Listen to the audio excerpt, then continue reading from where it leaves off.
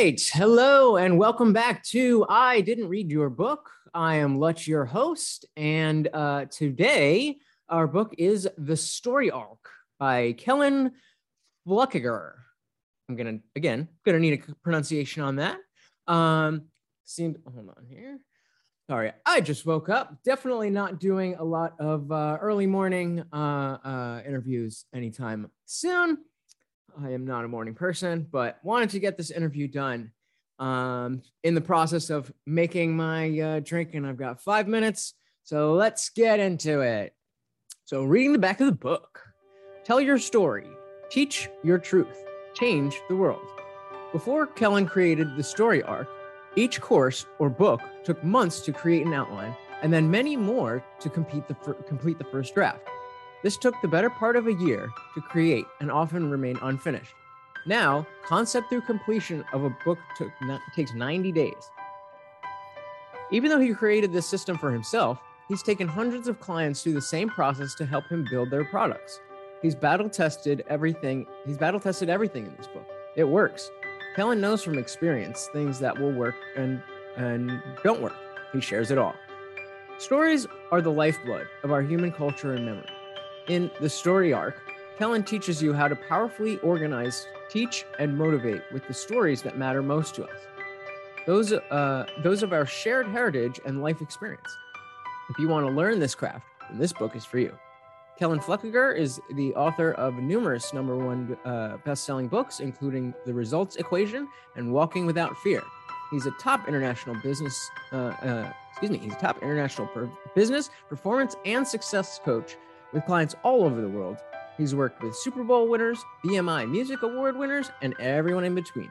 Kellen is also a sought-after speaker and performer. So I guess I didn't know that. I'm just reading this now. So apparently we have someone who is got some experience, a little bit of a veteran coming into the game. Maybe teach me a little bit.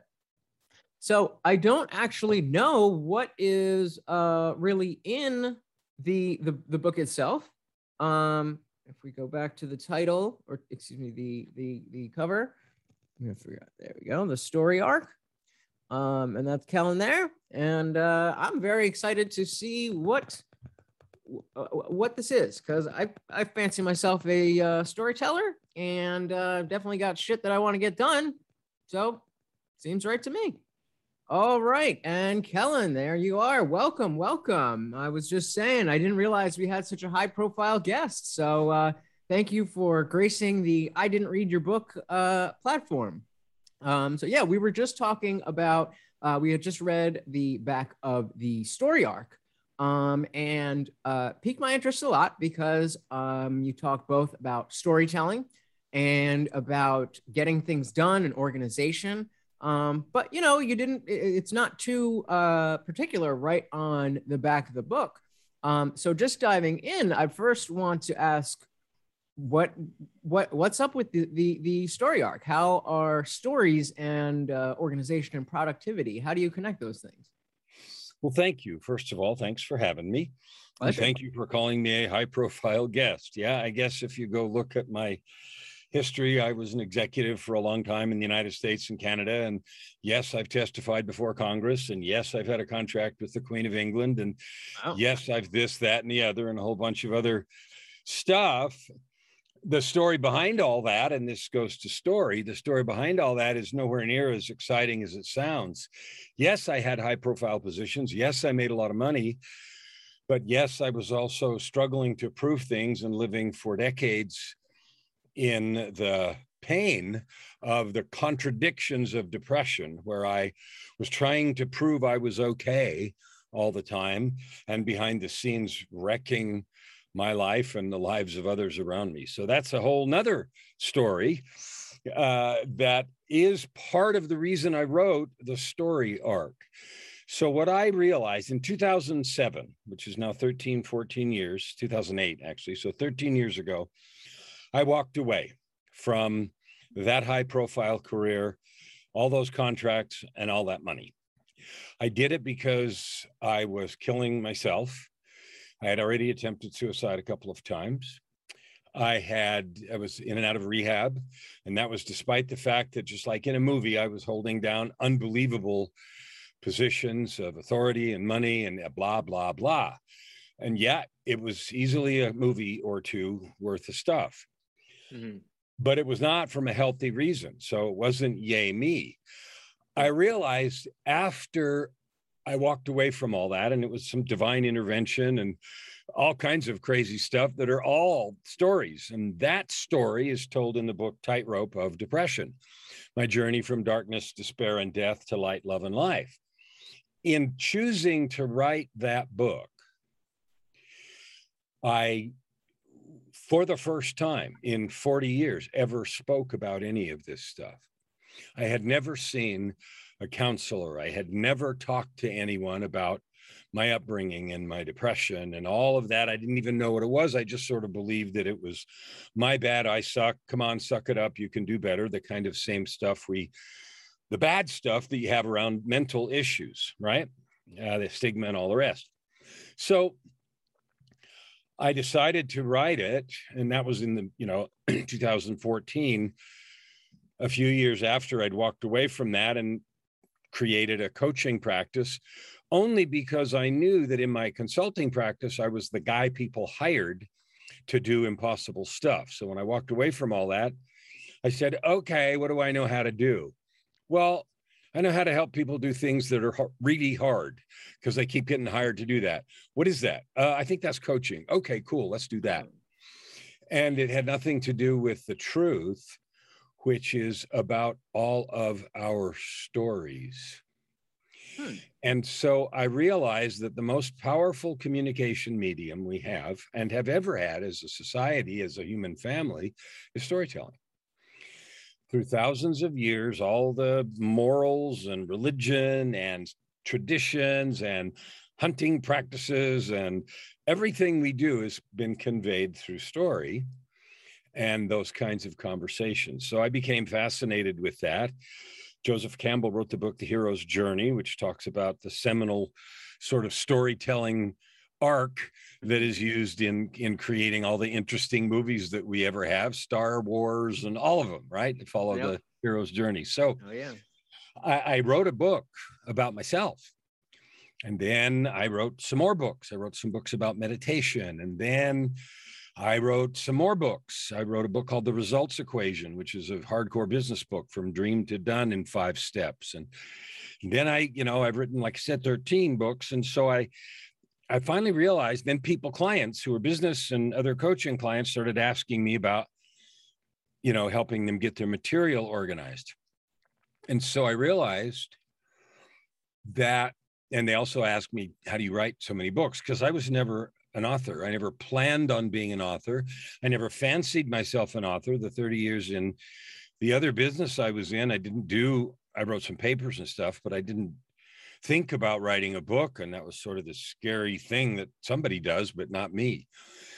And so I didn't think about it. And then I realized that not only did I know how to write, and not only did I write well, but I also realized I was developing a system that made sense. It was powerful and connected well with people in writing books, particularly nonfiction books, where people are telling a story and trying to help people learn something or do something, avoid some trouble, do better, that kind of, I guess you'd call it self-help stuff in general. And I realized I had and was teaching and using a formula. So after I did that for many years and ran workshops on how to write books and stuff, I figured, I should write this book. And so I wrote the story arc. And so the story arc is a book designed, and it says on the cover, practical and persuasive magic for speakers, authors, and storytellers.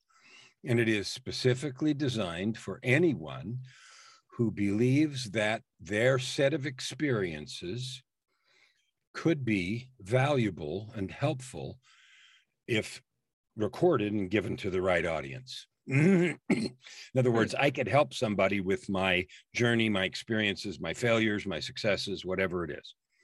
And this is a process specifically about how to do that, but not just how to do it, but how to do it in a way that draws people in, that creates a connection and creates fertile ground for you to teach them what you have learned and help them implement it. So that's where it came from, and that's the story.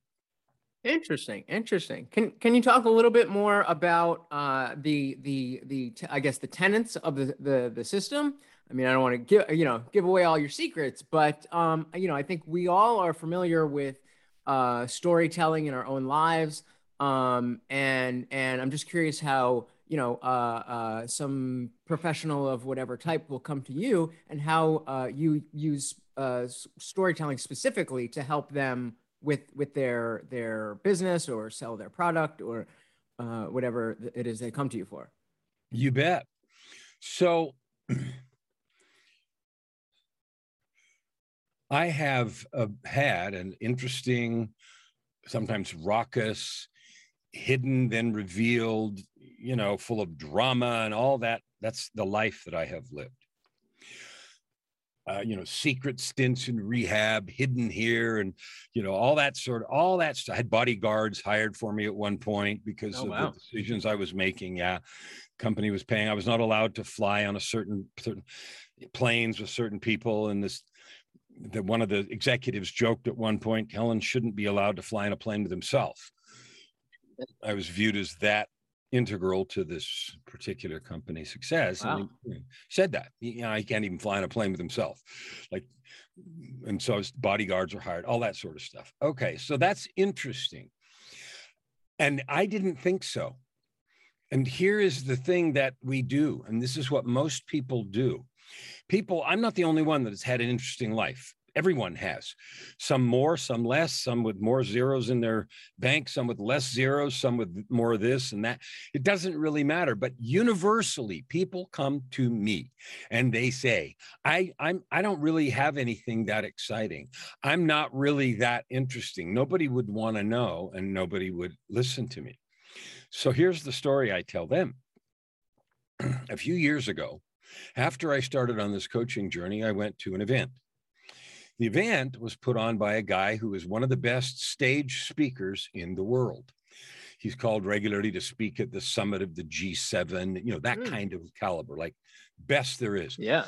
And I'd seen him speak a couple of times. His name's Bo Eason. And he played as a professional football player for the Houston Oilers, and tells a story about that. Yeah, the name from somewhere. Bo Eason. Yeah, he played with the Oilers. All right. So, and he's in the Hall of Fame and all kinds of stuff. And he's a runt. I mean, he's a little guy, had no business being in the NFL, right? And that's the story. But that was part of the story, right? And so I saw him a couple of times. And one time he did a Broadway play, a one-man play for 1,200 times. Like, he spent over 20,000 hours on stage performing. So, Malcolm Gladwell's 10,000 hours to be an expert at something. Like, he has double that, literally in performance on stage. So when I say he's the best there is, yeah. Okay, so he's there telling this story about his stuff. The second time I saw him, he not only told story and everything else, but then he spent another whole hour and a half teaching the audience how to take it apart and what to do and everything else. It's super valuable. My takeaway from that event, and then he was selling an event, a 3-day event where he's going to teach and stuff, and a lot of people bought it, but I didn't. And here's why. I got mad. I was sitting in the audience angry. And I was emotional. I was in tears, and I stomped out of the meeting. And here's why. I said, well, if I had a story like that, I could do that too. But me, I got nothing.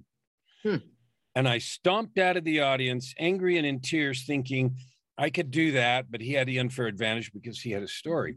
When I tell people to tell people who are my clients, who know me and have read some of my books and stuff like that, that story, they laugh at me and they look at me and say, you're out of your mind. Your story is incredible.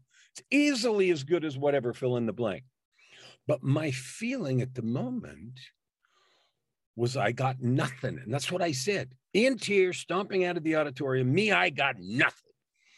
So the key piece of the story arc to start with, well, there's a whole bunch of pieces, and I always draw rainbow because it's an arc. And I draw rainbow because you start with your person here at the beginning, and by the time you get them to the end, you have to give them or help them find what's at the end of a rainbow. Pot of gold. Pot of gold. So you have to paint that picture and help them walk that journey to get the pot of gold. Definitely. So that's how I felt. And so my first piece of work with a person is to ask them enough questions and then point out to them, reflect back to them what they're telling me so that they can begin to see they have a story. They have something worth the effort and time. So that's the very first thing, is to start with that. I will say you are a very good storyteller. I could definitely imagine myself in that hall and feeling that same type of way. And as I'm sure, many people do, that, well, yeah, if that happened to me, I could just talk about it and be great. But I don't have that. And I guess what you're saying is that that's the furthest from the truth, that even as much as we could feel like our lives are just mundane and boring, that inherently each of us has that story. I've never met a person who, if I haven't talked to them for a couple of hours and they're willing to talk to me and tell the truth, and I'm really good at getting people to talk, I've never met anyone that doesn't have a story that they could use to create value, use as a centerpiece of a business if they wanted to. I mean, everybody doesn't have to do that. Some people don't want to, but those that want to, that feel the call to help other people and to do stuff. I've never met anybody that I haven't talked to for a couple hours when I don't point out this and this and this and this and say, do you think there would be some people that would want to know how you this or how you that? And you've made this, and you've made. One guy said, boring life, and I'm married to the same woman for 35 years, and I've worked here. And I stopped him and I said, do you know how many people would like the secret of learning to stay in a relationship for 35 years? I've been married and divorced 3 times. I'm married my 4th time, and that was a divine thing. I said, I suck at that. I had depression and addictions and everything else, and a bunch of reasons, but I still sucked at it. So, what do you mean you don't have anything? Yeah, I completely agree, because when you're saying this, what it makes me think of is talking to my parents, and so a couple different things that my parents do that would play really well with social media, but them being the typical boomers, they're like, oh, I don't know how to do any of that. And for instance, my mom does home staging and interior design. I'm like, that's perfect for Instagram and for YouTube. If you just, do a little this, a little that. And she's like, oh, I don't know how to do that. I don't know. And I think it's, I guess if I could give her your book, and she would be able to see how exactly, to turn that into the story. Same thing. My parents have been married over 30 years. And my dad has aside from his other job, a tattoo laser removal practice. And I was doing the social media and stuff when it first started. It's gotten a little bigger since then. So we handed it off to more professionals. But yeah, the idea to have an online presence with both of these things and just in general, that's not something that crossed my parents' minds. And whether it's online or just getting the message out in any other way, I definitely see what you're saying, that how easy it must be for people to fall into that mindset that they don't have anything to say, and how false that actually is for most people. I had before I was doing this show, a couple years ago with a roommate, I was doing another podcast called the Aw Really podcast. I was playing Aw Really, but it was like AWE, like an awe. And that was the basic concept, that, it was just long form conversational. And it was the basic concept that if you've lived for some amount of time and we just sit down and talk, surely there's something that you have to say. And I mean, ultimately, it's not an easy ask to get people to just listen to you sit around and shoot the shit with your friends for 2 hours. So I kind of had to pivot from there. But definitely, I 100% agree with you. Well, it's a fabulous tool, it does a bunch of stuff, because as soon as a person realizes that, even to maybe, like I got nothing, to, well, maybe, that is the first like big pivot, maybe. And then hope lights up. Then it goes to, okay, maybe I do, but how do I tell this in a way that's interesting? And so that's the beginning of the story arc, because the first third of the story, think of it this way. So you get in a cab and you're the passenger, or you be the cabbie. I'll get in the cab and I'm a passenger, and you've got something that you could help me with, but you don't know if I need anything. And I'm preoccupied, maybe I'm frustrated or whatever. So I sit in the back of the cab and I don't really want to talk. I'm just kind of sitting there.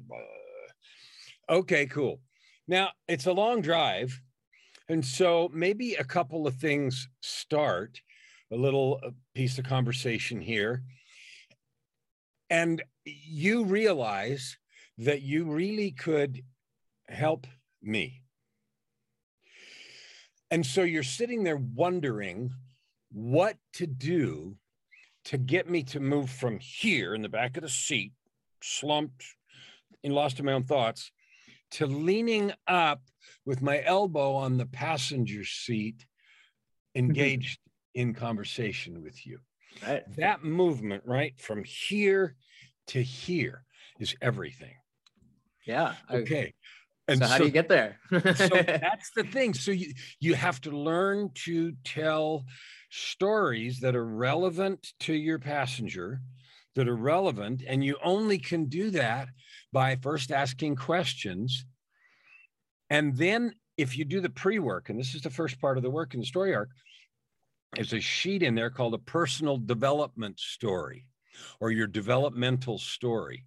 Like, you became the person who could help me because you've had a set of experiences, like some set of experiences you've had, things you've learned, stuff that happened to you or you saw or whatever, that made you know, I could help that person if I could just, okay. So learning to identify the events, and then learning to tell the story of those events in a look at me, I'm cool, but in an interesting way, creates what's called rapport. And you know what that means. You create that emotional connection. So you don't try to teach me anything. The first thing you do is say, well, it sounds like this. Is that right? Yeah. Well, I don't know if this would help, or I don't know if this is interesting, but and then you tell some story about something that happened.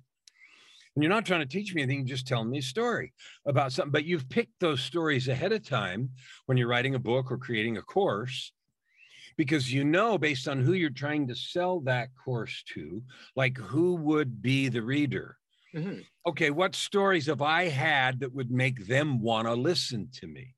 So let's get a little meta here for a second, because you're speaking my language, because we are doing that right now.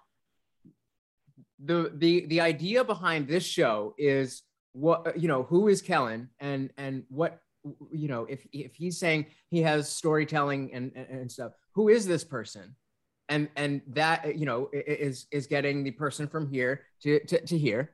And then also in terms of, you and I speaking, I'm also in that process of wanting to get that message out. And this, again, this podcast is a platform for me to go from that initial place where I just have everything in my head to, eventually I would love to be an author. But I just, again, don't know how exactly to get out.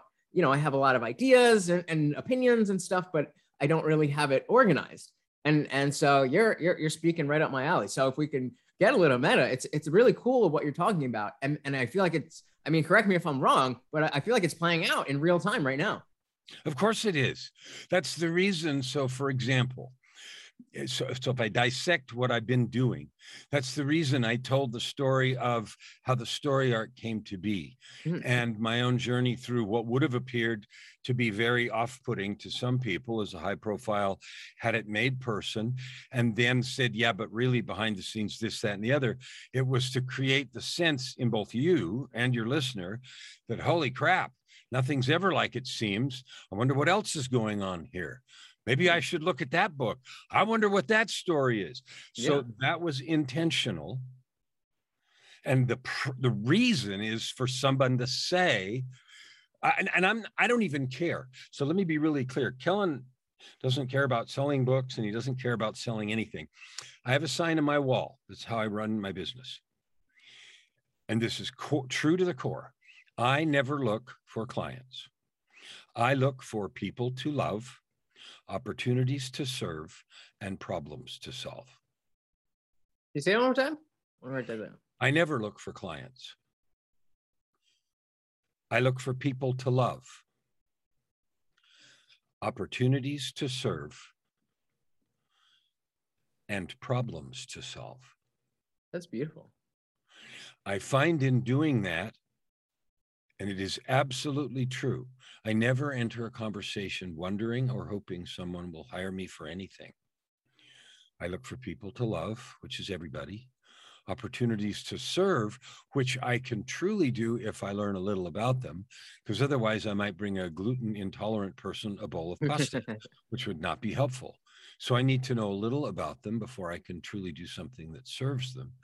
And problems to solve comes after we've shared enough experience together that I know something that's really bothering you, and then I can see if there's something I really have that might help. And from that place, doing business is like breathing. You have a real problem. You know, I understand it because we've been talking about it for a long time, maybe 1 or 2 or 3 conversations. I've offered you some solution ideas, and you're like, wow, this could really help. Can we do this more? Yeah, let me see how that works. This is how I work with people as a coach. And then it just becomes more not about business and about anything, but just about human interaction, I suppose. It's the next logical thing. Well, they know I run a business. I'm a coach. So yes, I do this kind of helping is what I do for folks. Have we done anything so far? Yeah, you've helped me see this and that. This is great. Cool. People, I never say, would you like to hire me or anything like that. Right. People always say to me, what does it look like if we keep going? Mm-hmm. And that's I mean, I can't think, you know, I'm a private dog trainer in for, you know, what I do for a living. And, you know, that's exactly the type of mentality you have to take with, you know, especially when you're going into people's homes. It's one thing, you know, I used to be a trainer at Petco where people are coming into you for, you know, they're coming into a store for the purposes of, you know, a purchase. But when you walk into someone's home, even if it's for that same service, when you walk into someone's home, it's a very different vibe. And you know, I don't, you know, the idea of the business end is not only a very small part of, you know, like we would do an evaluation, and, you know, we would talk about what's going on with your dog, how long have you had him, any experience going on, what's going on. And that way we could determine, okay, so based on all of that, this is what I think will work.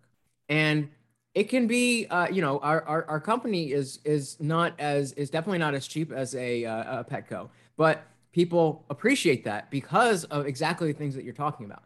Because, you know, they're willing to spend the money, not because we're simply asking for it, but because we're presenting what we are offering in return. And they want it, and they're seeking it.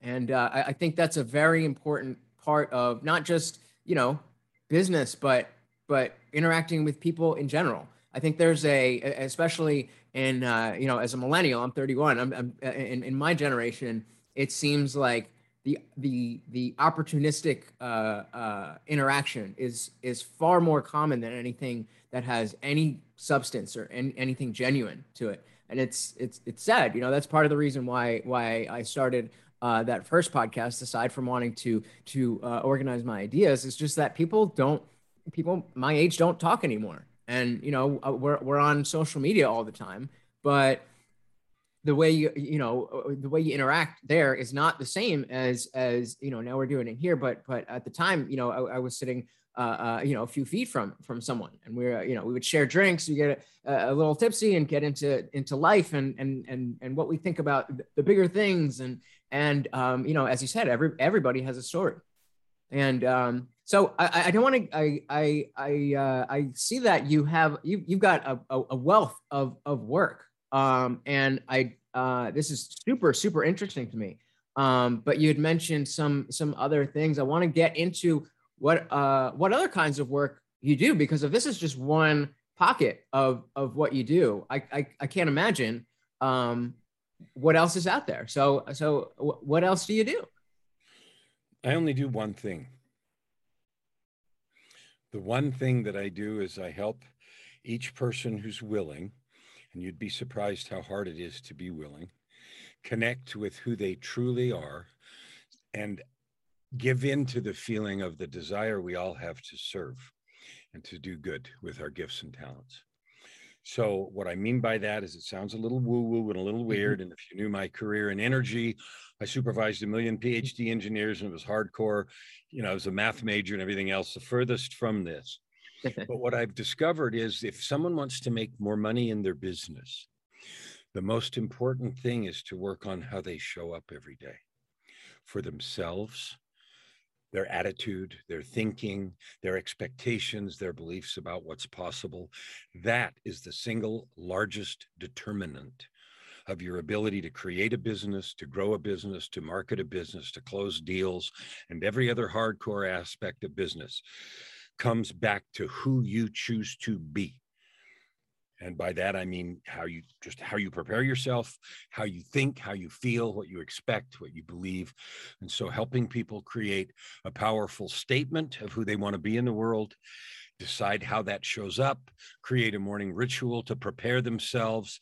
All of that is preparatory. I had a guy that was a pharmacy owner, and he wanted to double his business. And I said, okay, great. So why would someone come to you as a pharmacist instead of the big boxes? He'd been a manager of or the head pharmacist at a big store for a number of years. And then he opened his own store. It was a franchise, but a medicine shop, which is a small, just pharmacy only. And finally, he didn't know, and he couldn't tell me. And he was getting mad at me, and we were grinding on what is it that makes you different. And finally, he blurted out one day, I believe healthcare should be relationship-based and not transactional. I said, okay, I can sell that all day. We can sell that all day. Now, how do you want to let people know that? And what it came down to, and ties into the beginning, is he realized that unless he let people know, which means social media, which means being in different places, that he couldn't let people know his affinity for transaction-based, because word of mouth only with people that came in the store would grow, but it would be a slow trajectory. So if he wanted to increase the trajectory, he had to increase the number of people he was in front of. It turns out that he was afraid and was being discouraged by his wife to do anything on social media, because for some reason, in some social context, it was bragging and this and that and the other, and none of it true, but all stories in his head about what it represented. And as soon as we got him past that, he was on television, he did a bunch of stuff, he doubled his business and everything else. But it all came down to who he chose to be.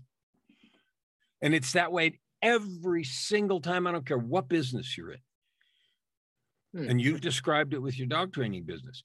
You've chosen to be a person who, in a gentle way, goes into the energy of a home, accommodates that energy, listens to people, understands what they truly want, gets them to talk about what they're worried about their dog, because they're this, that, and the other, or maybe nothing's wrong yet, but they want to get them off on a good foot, or whatever the answer is.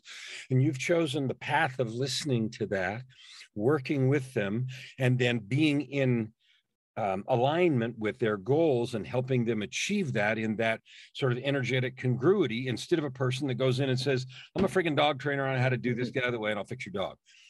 Which is a different way you could be, and your success is 100% dependent on that distinction. Interesting. So it sounds like, because I'm trying to nail down what do you do? I talk to people. And yeah, it seems like there is not necessarily one thing.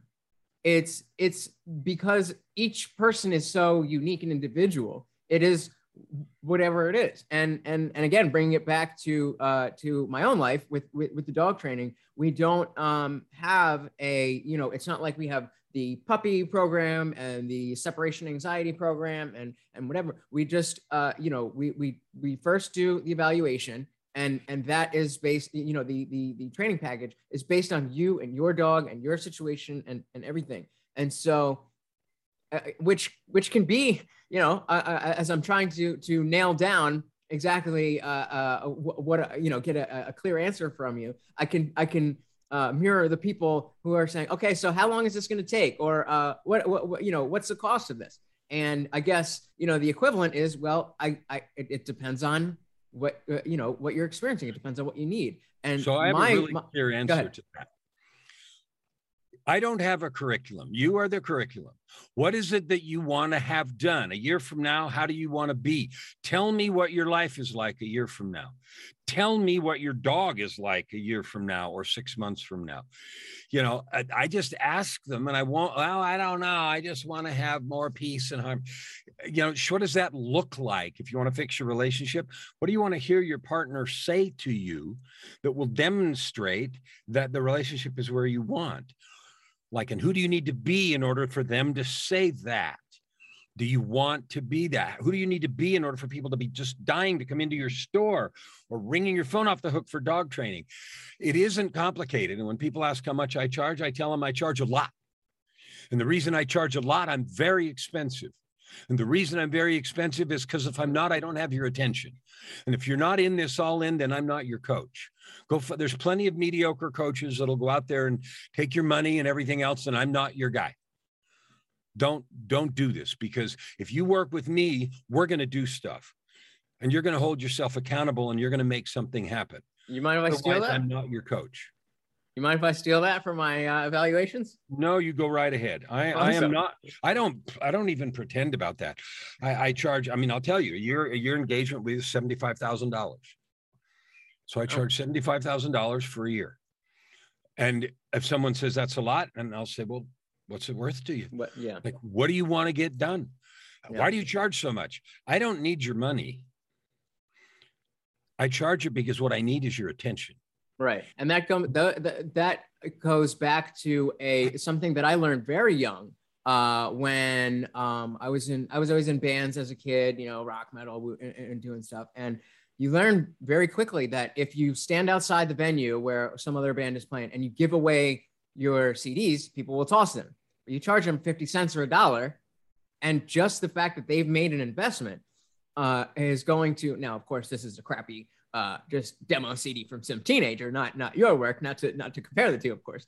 But the idea of making the investment, and another example is, I've had a little bit, I think, of a paradigm shift in the past year, in just just the way that I look at the world and my role and without getting too specific, just like the typical, what you would think of the typical millennial entitlement mindset, where I thought I was hedging against that. I reflected a little more and found some ways that maybe I was still feeling entitled in ways that I wasn't entitled. And for example, someone, I was talking to someone about, just getting my shit in order. And they were like, well, I'm a short guy. I'm 5'4". And the person asked, how much do you pay your personal trainer? I was like, I don't have a personal trainer. It's like, well, why not? And I was like, well, I figured, if I want to start working out, I'll start doing a couple push-ups, and then, whatever. Like, no. You got to do this so that you have an investment, that it's you throw away your time, but when you have your money in it, then it's a very different thing. And, I haven't signed up for the gym yet, but the point stuck, and I definitely plan to. Well, and I say, I mean, just now to you, I said it really loud, but it's just really clear. If you're not really willing to invest yourself, then what that's telling me is you don't believe you can do this, or you're not sure you really want it. And you're allowed to do that. You don't need to believe in yourself, and you don't have to really want it. But then I'm certainly not your coach, because I'm working with Olympic athletes. I'm working with people who are really ready to end addiction to mediocrity. Are you ready to go? One of my clients was a Super Bowl winner. I mean, like, so on a team that won. So it's like, yeah, you want to do that? Okay, then yeah, I'm your guy. If you're done with mediocrity, then okay, let's talk about what you want to achieve, and then we'll talk about who you need to be to have that. And so what is I'm if I had to guess, I would say the biggest or the most common thing that holds people back is just the I guess the stick-to-itiveness and the dedication to whatever it takes. I know, at least for me, like, yeah, I would love to be a big buff dude, but just getting up early for this was I was running late, and it's about how much do you want it. And you're right. This was a lot of this advice was in the context of girls. I had a bad breakup. I was thinking about things all wrong, and I had a guy kind of set me straight. And but the point is, well, do you really want to? This is what it takes if you want to be competitive in the dating market. And I was like, oh, okay. I thought I could just be into cool music and be a nice guy, and it's like, no, man, there's athletes that are on Tinder with the same girls that are next door to you. They don't give a shit about you. And so it's really about like, well, okay, how much do I really want to put into this? And then the other side of it is, well, how comfortable am I just hanging out, making, doing my hobbies, making some money, putting it away. Maybe that's something that I'm not interested in right now. And there will come a time when I'm like, okay, now I want to be dedicated to this. Now I'm in the position to put that money down and take that step. So yeah, everything that you're saying is at least helping me figure all this out as I'm going. I'm filtering all my stuff through it, and I'm sure everybody listening is doing the same. Very interesting. Well, it's just a question of what you want. And you sitting there right now can have anything you want. People ask me, they come to me wherever they are in their circumstance, whatever money they make, whatever relationship they have, whatever physical shape, whatever there is, that's today. And they want something else. It's up here. They want to be over here. There is a path. There is a path from where you are to where you want to be. The only question is, do you want to walk it? Are you willing to do the work? Like Michael Phelps, the big decorated Olympian, won more gold medals than any Olympian ever in the universe. He gave an interview after his 2012 Olympics, which was his second to last one. And one of the things he talked about was how many times his coach caught him trying to sneak out the back of the gym, not do workouts and stuff, because it was hard. It was funny because I had a client who's a retired physician, lives in Baltimore, and he took me under the freeway and behind somewhere to the gym where Michael Phelps trained. And it's very difficult to find, like, unless you know where it is, you wouldn't find it, right? And it doesn't have a big sign over Michael Phelps trained here, but the point of his thing, although I did hear he bought a stake in it, now he owns part of it. But anyway, he even said, even at that level, he needed the accountability to stay focused and stay on track for the goals he knew he wanted, but in the moment was having trouble remembering that he wanted. I think of coaching as the people encouragement business, the reminder business. You've told me this is important. It's normal for you to have a day, a week where you forget and you say, I don't want to do that. And then, we have conversation. And so how I work, I talk to people. I remind them who they are. I find examples and books and videos and other things that I think will help them remember who they are and what they said they wanted, so they can go do the things that are required. You're pumping me up, man. I want to pivot a little bit, because everything that you're saying is like I'm saying, you're pumping me up. And this is, you know, not only just in the dog training, this is, you know, that's something I'm passionate about, because you know, I like doing it. I like helping people. I like bringing that, you know, with my own dog, when you probably saw him running around. He just turned 11. And when I first got him, I was in college. I didn't know anything about dogs. And so at first, you know, there was just always someone for him to hang out with. And then, you know, when I moved out and it was just like me and him and a roommate, it required a little bit more. And I never really trained him. And I would get, you know, I'd get very angry. And that's what I was like, okay, yelling at this little 15-pound dog clearly isn't helping. And that's what, you know, got me down this whole road. And so being able to be that for other people and cut out that period of you know, just being overwhelmed and not knowing what to do is something I like doing. But it's also, you know, I also am looking bigger, and you know, I want to be like you. I want to be the kind of person who has something to say and knows how to say it, because I do know that I have something to say. And part of this process with the old podcast, with this podcast, with just, you know, figuring my shit out in general, has been a long process in determining what steps to take to get closer to that. And so what I want to throw to you is, what kind of things, you know, you talked a little bit about your past, but what, you know, obviously you can talk the talk now, but a lot of people can talk well. And I'm just interested in what kinds of things that you went through in your life that gave you this wisdom. So I spent from my early teens to my early 50s, 40 years in a state of untreated, undiagnosed major depressive disorder. That caused me to hate myself all the time, to hide.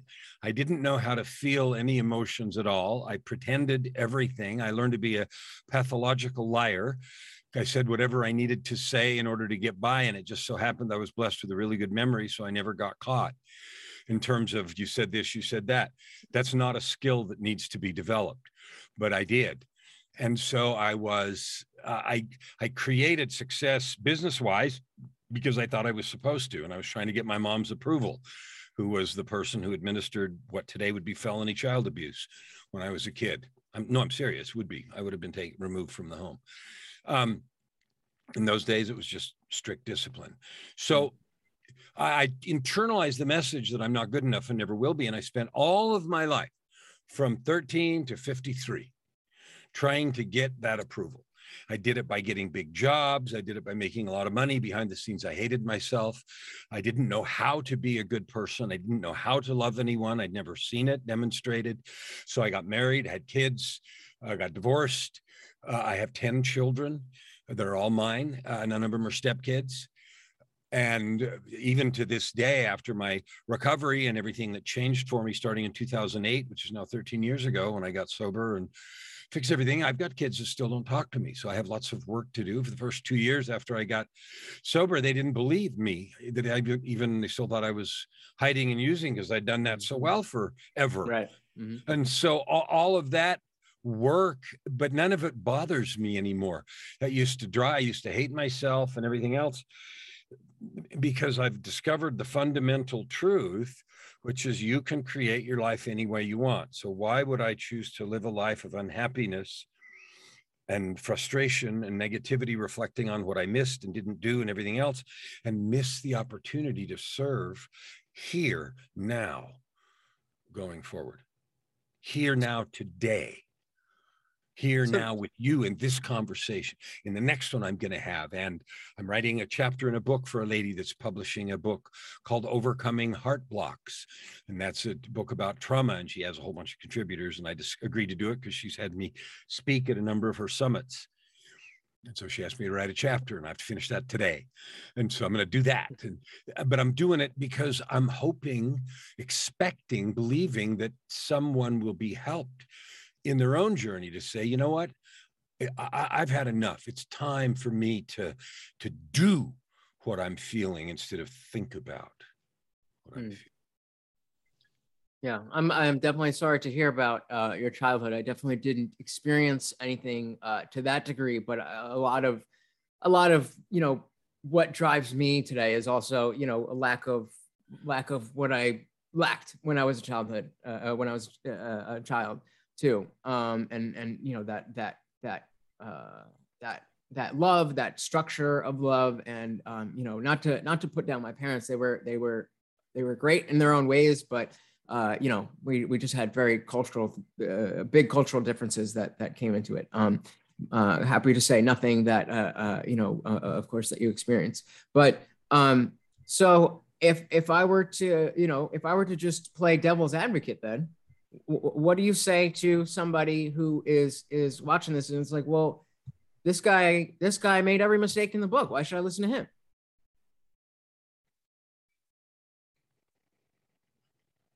You shouldn't. You should learn to listen to your own intuition. You should learn to connect with and trust the divine source in yourself. Most people don't do that.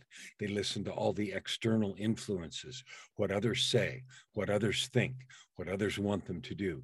And they never truly connect with and develop their own divine gifts. Right. And But if they're already doing that, if they're already doing that, and you can help them to see that within themselves, but they are taking that perspective that, oh, well, this guy must not know what he's talking about. Clearly, I mean, to me, it seems quite obvious that you're a very wise man with here's what I would learn say. from these things. This is really easy. It's not even a difficult question. I would say, look, let's just talk. And if the process of talking makes you feel more empowered, more determined, and better, then there might be something to do here. If in the process of our conversation you don't feel those things, then it wouldn't make sense. So you don't claim to. Go ahead. Go ahead. I don't claim what? Yeah, so you don't claim to necessarily have all the answers. You just have a method that can help anyone who chooses to employ it. Is that accurate? No, it's sort of accurate. I don't claim to have all the answers. That part is absolutely 100% right. Okay. What I would say is you already have the answers. So did I.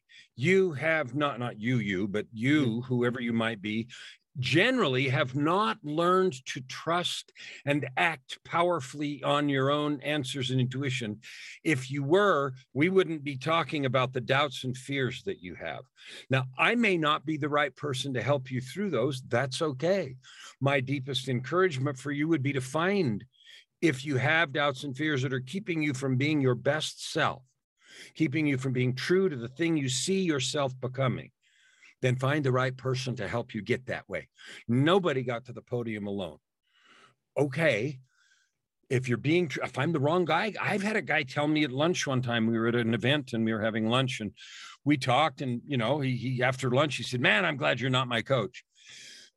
Because I was for him, I was too direct and too clear about things that could happen to grow. And he wanted something more squishy and touchy-feely. Well, I'm balls to the wall or don't bother. Yep. And I make no excuses or bones about that. And if I'm not your guy, fine, go find the right one. I like that a lot. And I'll tell you how that struck me. I go in, bringing it back to the dog training. I work for a company. So I'm, it's kind of like, best of both worlds. I make my own schedule. I go see my clients and whatever, but I work under a company. So having always, and before this, I've always worked for other companies, mostly in corporate jobs. And there was always a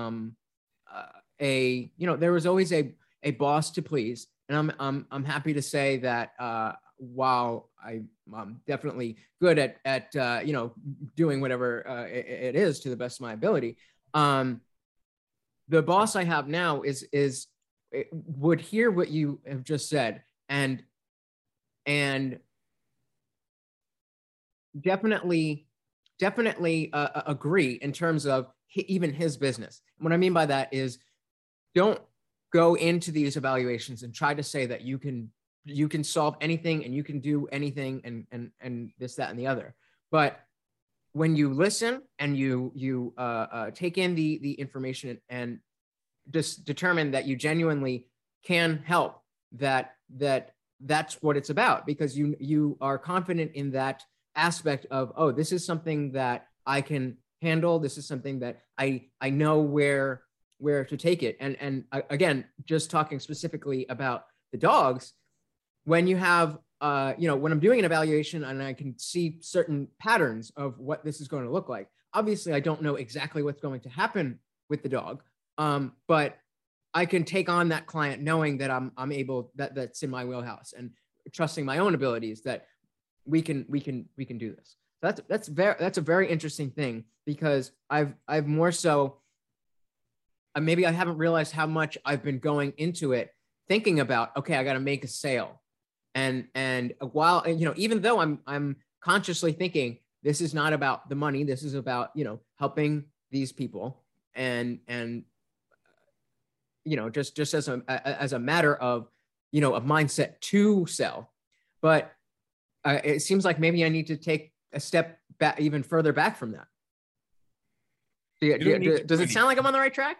You don't need to do anything. This is a choice we all get to make. And this is why I say everything is about how you choose to show up in the world.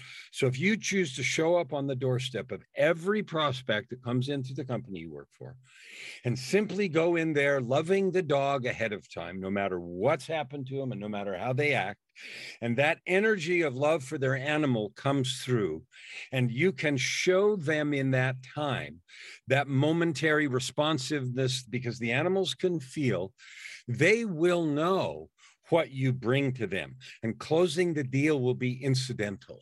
Mm-hmm. Mm-hmm. Mm-hmm. Yeah, that's what I was getting at. That's a better way to put it. That's very interesting. Very interesting. But I want the point I want to make for you and your listeners is it's just a matter of you choosing how you're gonna show up.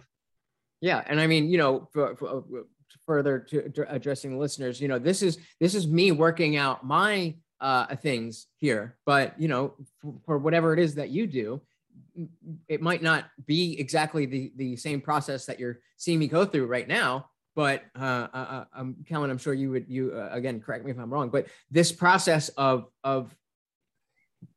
stripping away the walls that you've built up for whatever reason, and just letting yourself be in in that moment and absorb, be authentic, I guess. As long as you're authentically in that moment, you will either are a good match for again, bring it back to my specific situation. You either are a good match and the sale will be incidental, or we're not a good match, and that's okay. So that's how clients come. I don't care if they're not a good match. In fact, my parting thought is I hope they find the right person for them. I really do. Because if they have come to me yearning to be better, and for some reason, whatever reason, it doesn't feel like they're ready, or they're not ready right now, or they don't mesh with the style or the conversation. Still want what's best for them. I do. Yeah, same thing. Because again, sometimes it's the idea of, okay, yes, we're expensive because we want to make sure you're into the fact is, obviously everybody doesn't have the money to just put all of that into whatever the case may be, whether it's your work or my work, and that's okay. So when people hear we go through the thing and they see me interacting with their dog, and they're like, oh, I'd love to do this, and I name the price, and they're just like, oh, whoa, that's way out of our price range, or whatever it is. And I'm like, okay, well, you have my number, please. If I'm still here to help you, if you just had a question or something, because I genuinely do care. And so I guess in terms of that thing, there are a couple things that I do so I told you what the price is for a year-long private coaching engagement, but I run groups. So I'm starting on September 11th, for example, a group for people who want to write books. And the cost of that group is it's 90 days. And it starts with a workshop on Saturday the 11th and then goes on for 90 days to help people get the first draft of their book written. And the tuition for that is only $2,500. So I do other things for specific purposes. Sometimes I run small groups. I have 2 group coaching programs running right now, and the tuition for those is about $3,500. So there's levels of things that I do to help people who are trying to do something, who either can't or can't afford to go into private coaching right now, or they have a short-term goal and they want to do something. So I use the book, The Results Equation, and run 90-day group programs. So I have lots of different ways of doing that. Plus I put out a ton of free stuff for people and I direct them to it. I have a YouTube channel, a few hundred videos, and I talk on my Facebook wall about stuff because my goal is really to do what I said, help people choose who they're being consciously. And we'll link that down below. Okay. Yeah, awesome. So, when did you write your first book? 2009. 2009. So that was the genesis of all of this. And what was it that, you know, without a workshop like yours, what was it that helped you, you know, to get that process done? Coming from being this person that you know wasn't very confident. I wanted to. The first book I wrote a 5-volume series on meditation. I began my coaching practice teaching meditation, which I had done all my life since I was a teenager, and probably was the only reason I lived through all of it. Is because I did have a meditation practice during the rough years. It was on again, off again, but regular otherwise. And I just decided to create a course on meditation.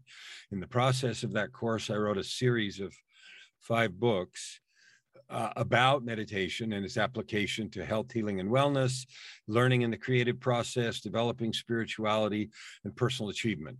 And so, and then an introductory volume teaching meditation. So I wrote all 5 of those in 2009 in order to create that course to sell.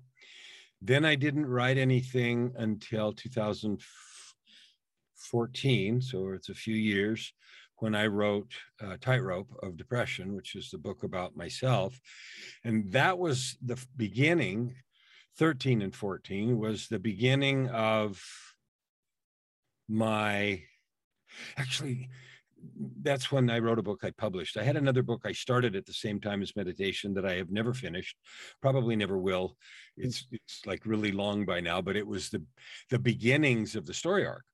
I was practicing the telling of stories and recording the things that I call developmental story things in this journal type book thing, which grew to be, you know, hundreds of pages long. And so I was working on that. I finally then wrote Tightrope in 13, 14, and 15. Then I developed, you know, a better process. And so the books have come a lot faster than I'm working on 6 right now, the 2 of which will be done this year, 2 next year, and 2 the year after that. So quite prolific. So how many publishings do you have in total? I have 13 done right now, and I have 6 underway. Wow, that's impressive. That's impressive. Well, I mean, we've been going for about an hour. I feel like I could talk to you all day, and I, you know, you mentioned Tightrope again, and I would love to have you back on to specifically talk more maybe about that kind of stuff. But if you know, this has been fantastic. Just, you know, even if this wasn't being recorded, if this was just you and me, it would have been great. So I really appreciate you coming on the platform to talk. I really appreciate all of your wisdom. And any closing words and where can people find you, and social media, websites, all of that kind of stuff? So my name is unusual, Kellen Flukiger. You do have to spell it right. www.kellenflukiger.com is my website. I'm active on Facebook. I have several hundred YouTube videos. My channel isn't very organized. I'm doing a concert tomorrow night to debut 6 new songs and stories from Tightrope. So about that issue that you just talked about. With the 2 books I wrote about my depression journey, Tightrope of Depression and Down from the Gallows. I also composed an album with each one of original music of 11 songs. That's 22 total. Tomorrow night, I'm going to be on for an hour. I just put the link in the chat. Okay, I'll post that. That it's free, but it is, again, with the idea of service to those who have any struggle with not necessarily depression, but the idea that they're not good enough, they can't, they won't, sort of that feeling about how to get past that. And I'm using the events and stories from Tightrope plus songs to talk about that. So that's so Facebook.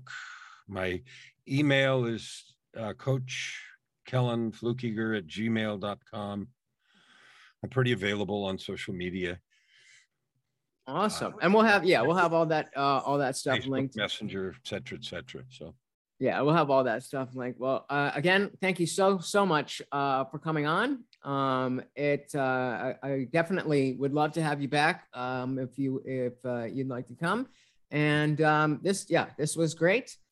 I hope anybody who is listening will go check out either the Story Arc or Tightrope or any of Kellen's work. Clearly, just from talking to him, you can see this is a wise man who has a lot to offer you. And once again, thank you so much. All right. Well, what a pleasant surprise that was. I didn't know what I was getting into. I had reached out to people on Reddit, and he answered the call. And I did not know that's what we were in for. So that was really, really cool. There was a lot of stuff there that immediately I can definitely take into my personal life, my work life, and apply it immediately, which I love. So definitely Kellen Flukiger and his book, The Story Arc. He's also got Tightrope along with 20 other titles. So definitely check him out. And thank you for coming back to I Didn't Read Your Book. This was another episode, and I am your host. Please like, subscribe, rate, comment, all of that good stuff. And I will see you next time.